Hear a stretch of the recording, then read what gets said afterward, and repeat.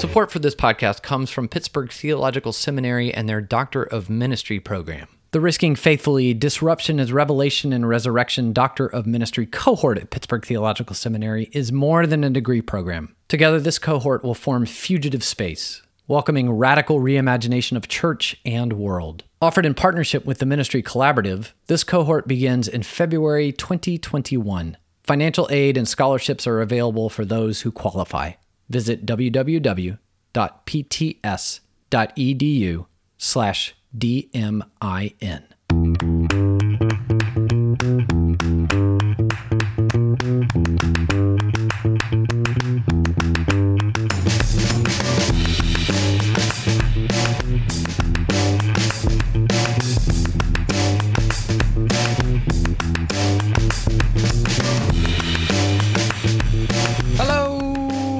Welcome to AIJcast, a podcast featuring conversations and performances at the intersection of art, inspiration, and justice. I'm your host, Marthame Sanders.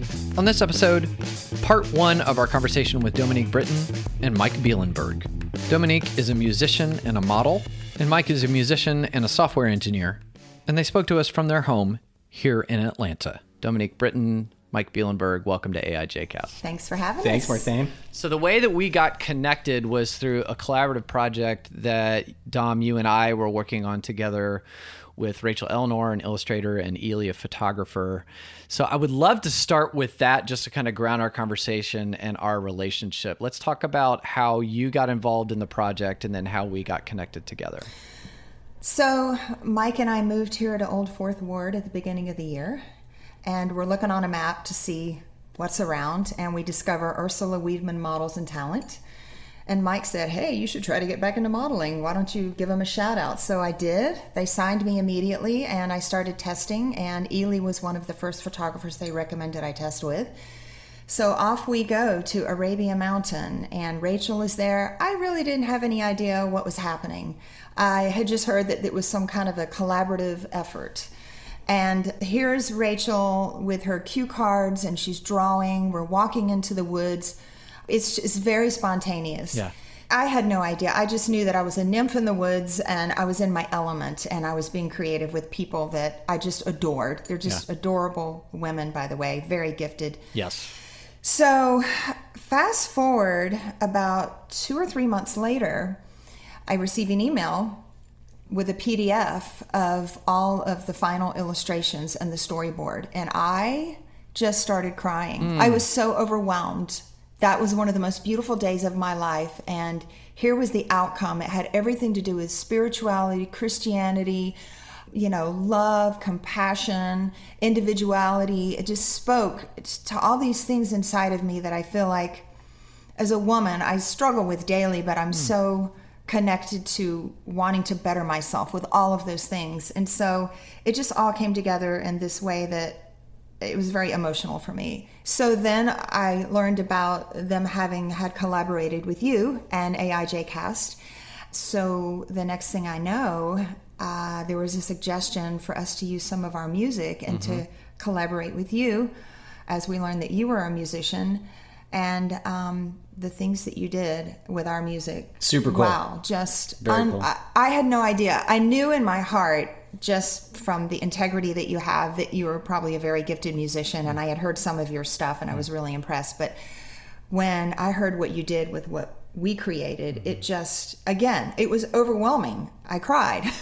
It's like, how do I get to be this artist and work with such amazing people and just... It was unexpected. I just was totally open. I left it up to God, and the outcome was just nothing like I expected. Yeah. So this is one of the proudest moments of my life, having done this project with you and Ely and Rachel. I just have to say, thank you, God, for that opportunity. Incredible. And it was, just to give a little background. So Rachel is an illustrator. Ely is a photographer. They both worked with AIJcast in the past.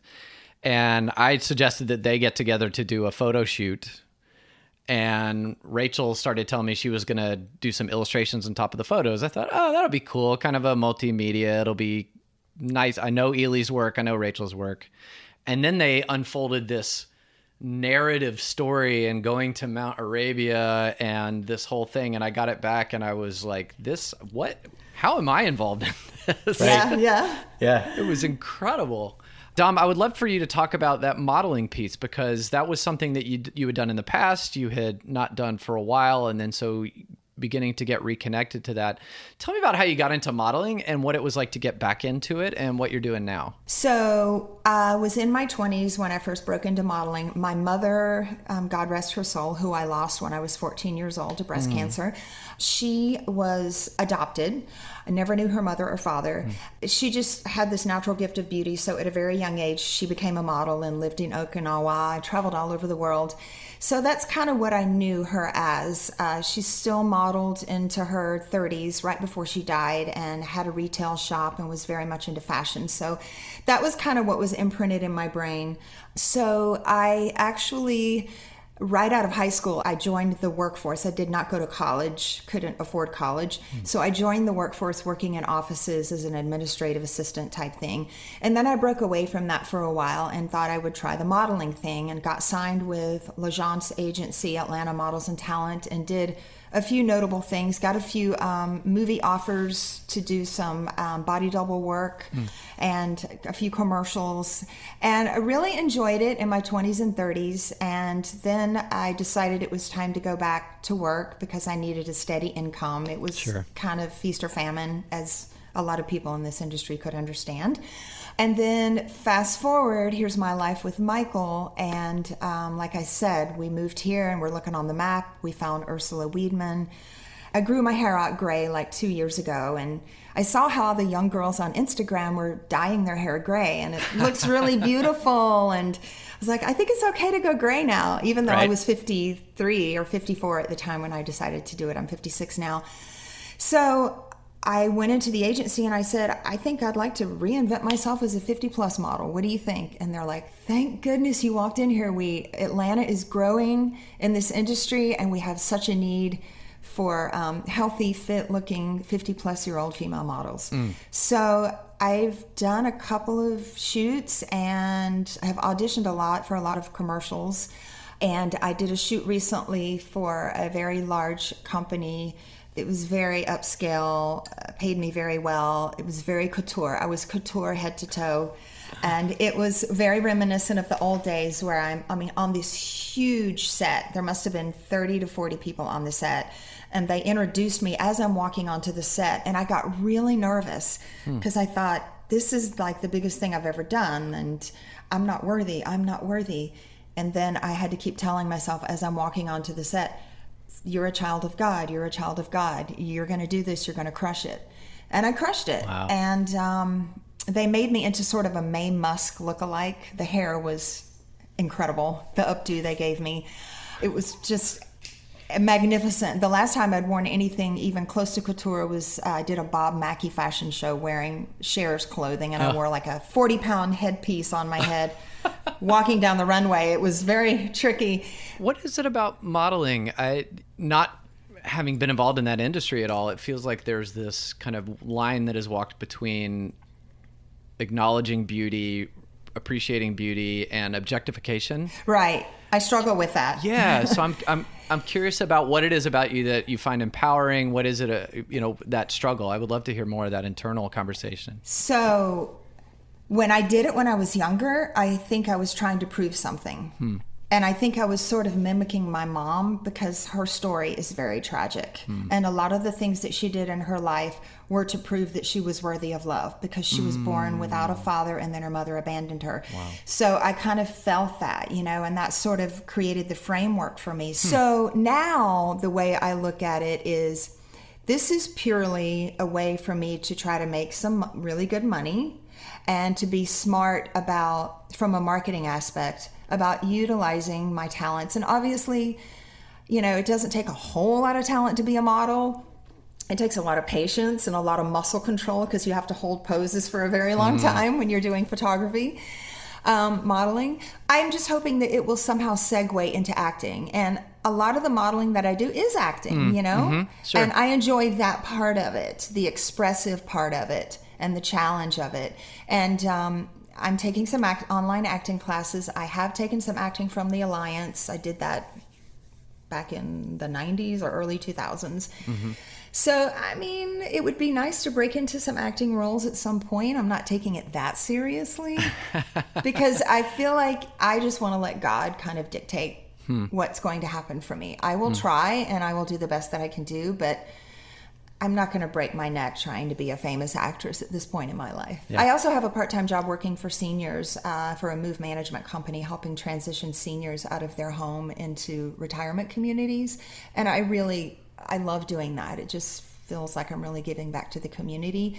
So that's kind of like the most important thing that I'm doing right now. Yeah. But the modeling is merely just, it's a good way to make some extra cash. And if the acting thing happens, great. If not, great. Mike and I will continue to write great music together and be creative. That's a beautiful segue. Thank you. Because I did want to pivot to talking about music, which is another way that you and I connected, Dom, and then how, Mike, you got involved in the collaboration. You guys have a number of music projects that you're working on together. I want to start talking about Sweet Soul Sister. So tell us about that band and that project, the origins, and where it's going. So Sweet Soul Sister originated about 6-7 years ago. And I had gone through a divorce a year or two prior, and my cousin, who was a drummer, approached me and said, "Hey, you should get back into singing." And he had known me in the past as a singer. And so he tried to connect me with a pretty well-known artist in Atlanta singing backup, and it was going to happen. And then he's like, "Wait a minute, you need to start your own band. Let's start a band. You need to be the front person." So Sweet Soul Sister was born. And we did a couple of gigs, minus the keyboard player, and then came a big festival that we were about to play, and the genre of music that they requested at this festival warranted having a piano player. So I put an ad in Craigslist seeking piano player, keyboard player, auditions open this day, this time, and in walks Mike. And I remember we were rehearsing a Nika Costa song. She's one of my favorite artists. Not many people know her. And he walked in and he immediately started singing. He was familiar with her. And we just all became fast friends. Mike was kind of looking for a second family, a second music family. Yeah. And it just happened. The chemical reaction was instantaneous. So he joined the band and... Well, yeah, then you and I fell in love. That was unexpected. Dominique Brittain and Mike Bielenberg on AIJcast. We'll be back to more of our conversation in just a moment, but first, a quick word. As always, we invite you to visit the AIJcast website, aijcast.com, which is where you'll find links to our artists, their news, events, and products. Among the things you'll find there are links to Mike and Dom's music, including the band Sweet Soul Sister and Dom's EP, Lights On, Eyes Shut. We've also got links there to the collaborative project A Walk in the Wilderness and past AIJ conversations with illustrator Rachel Eleanor and photographer Ely. You can find links to all of these things and so much more on our website, aijcast.com. And now, back to more of our conversation with Dominique Brittain and Mike Bielenberg. We pick up that conversation speaking about their band, Sweet Soul Sister. When I joined the band, I think what I was looking for was, well, as you said, another family. Yeah. I had learned through doing a lot of music professionally that when getting compensated is your first priority when choosing a project, sometimes that can kind of wear you down in it. And it did for me with music, for years and years and years, because I had kids to raise and we all have to pay bills. Whenever I would take a music project, whether it was as a keyboard player, as a performer, or a writer, or a composer, or producer, I think like a lot of artists, you look at the money, and there's nothing wrong with that. It's interesting. I don't think artists, they have to be careful when they talk about money. I think there's a perception that we do it just for the love of it, and that's not true. At least it's not true for me. There's nothing wrong with wanting to get paid for your art. Right. Yeah. This is one of the ways that artists are abused, I think, is that people say, well, we're giving you exposure. Great. Well, I'll go to my landlord and hand him a check written out to exposure. Will that work out for you? Right. It really is something else. Artists have a lot of energy around this. You know this. Yeah. I spent almost 20 years of my life doing it full-time professionally. So yeah, I had to learn that game. And so, right, when you pick a project, you think, okay, well, what's the money? Usually it was three things. It was, what's the money, in this order. And the second thing was, what's the quality of the work going to be like? Are the musicians involved, people I respect or I want to emulate? And then the third thing, last on the list, was relationships. And I had, years before I met Dominique and we did Sweet Soul Sister, I had an experience where I kind of flipped that, and I chose a band not because we were going to make any money and not because, these were musicians that I had worked with or, were featured in magazines and stuff. It wasn't about that. I put the relationships first, and it was a life-changing thing. It was amazing. Interestingly, and this was unexpected, all the other parts of my music work got better. Because I was drinking beer and singing lead and playing bass in a punk band every Tuesday night, with my good close friends and just having fun and not really having an agenda, suddenly I became a better piano teacher. The music I was writing was becoming more risky in a good way. I was having more fun on stage when I was playing weddings. Why do you think that was? Because I think the whole reason that I got back into music in the beginning was reawakened. You forget, right? You forget why you got into it. You become a machine. Right. Right. That adult stuff, starts creeping in. But if you can get back to that place you were at when you were just a kid and you were getting into it, that's what happened. And that said, that reawakening just really came to fruition when you joined the band Sweet Soul Sister. I was reawakened too, because we went from doing cover music to Mike coming in as an incredible lyricist. We started co-writing together, and so the original part of Sweet Soul Sister was then born. You say you can't get enough. You say I don't feel enough. In the track of love, there is justice. In this track of love, I feel justice. Truth is. So it was a reawakening for me as well as a musical artist. We proliferated for 3 years pretty steadily with music videos and songs, and things are a little quiet right now because we've been transitioning living-wise. Sure. And Mike got a new job recently, and we're buying a new place, so there's been some transitions. So I know you've got some stuff in the works for December, I think? So Sweet Soul Sister, we released a single. It was early this year. And the song is called Crayons, and we are shooting a video for it. We've actually shot a lot of the video, but we're doing the final piece of it. We're going to shoot Dominique. I'm excited about this. We're going to put you, like a little green suit, and then in post we're going to put a bunch of color on it. I'm super excited about it. This has been like my little pet project. I have been driving the band crazy with this one. Beep, beep, away.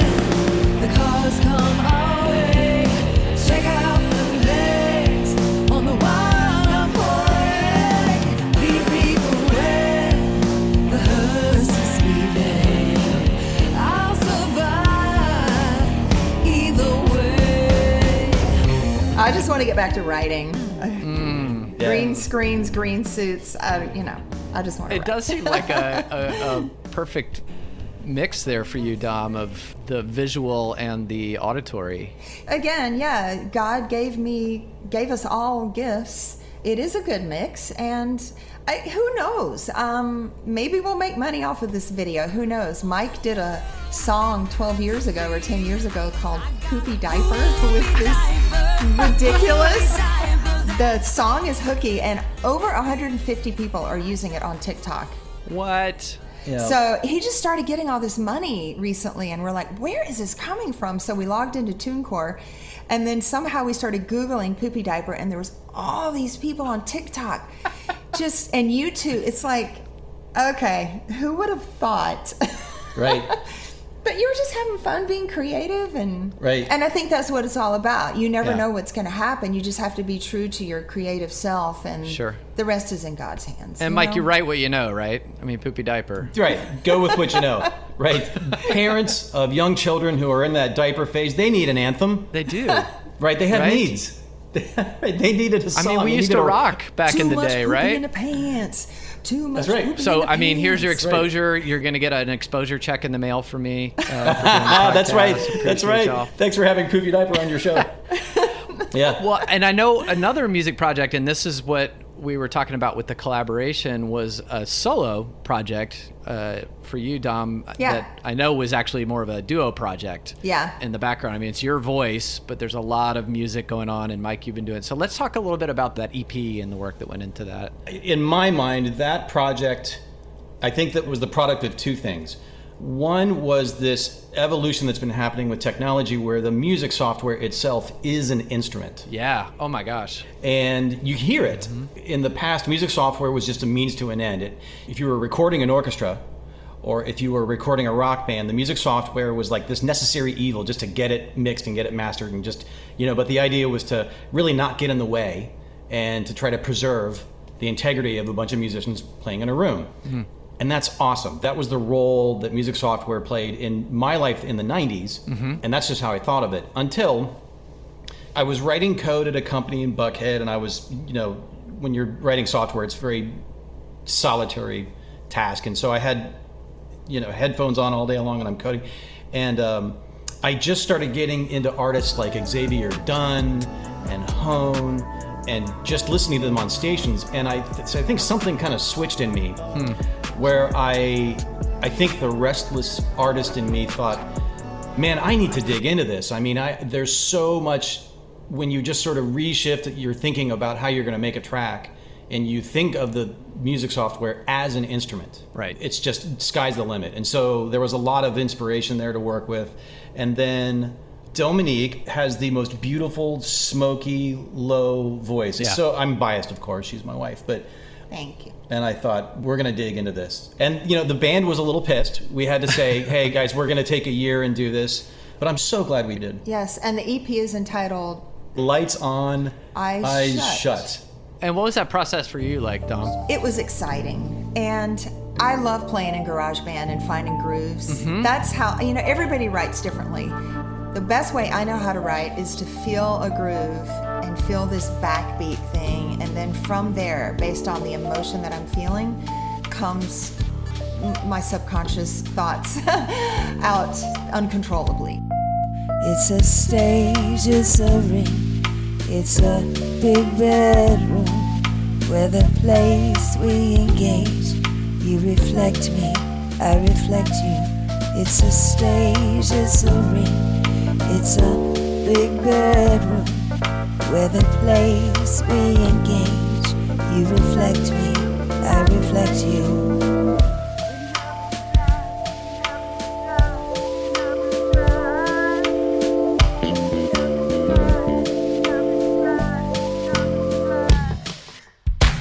We're gonna stay alive, we love and thrive. We're gonna do it on the stage, kiss the demons goodbye. We're gonna stay alive, we love and thrive. We're gonna do it on the stage, kiss the demons goodbye. But we're gonna stay alive, we love and thrive. We're gonna do it on a stage, kiss the demons goodbye. Kiss the demons goodbye. Kiss the demons goodbye. And a lot of the way I write is just in form of haiku. It's a phrase here, a phrase there. Mike is more of a morning pages kind of guy where he just sits down and spews and writes nonstop. And by the way, Dominique is referencing the book The Artist's Way by Julie Cameron. Yes. Yep. You fill a page, is that what it is? Three it's not pages. 3 pages. It's not a time thing. So I will extrapolate from his morning pages things that speak to my life experiences. And sometimes we'll combine it with the haiku that I wrote, or sometimes we'll just edit down. The process was incredible because it was so raw, but it was so new because we're digging into this technology and this different way of making music. Right.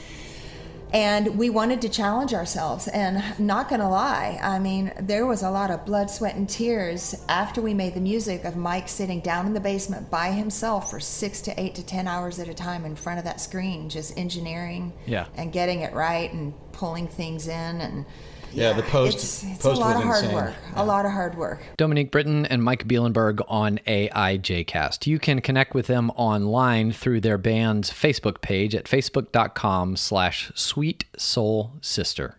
On our next episode, part 2 of our conversation with Dominique Brittain and Mike Bielenberg.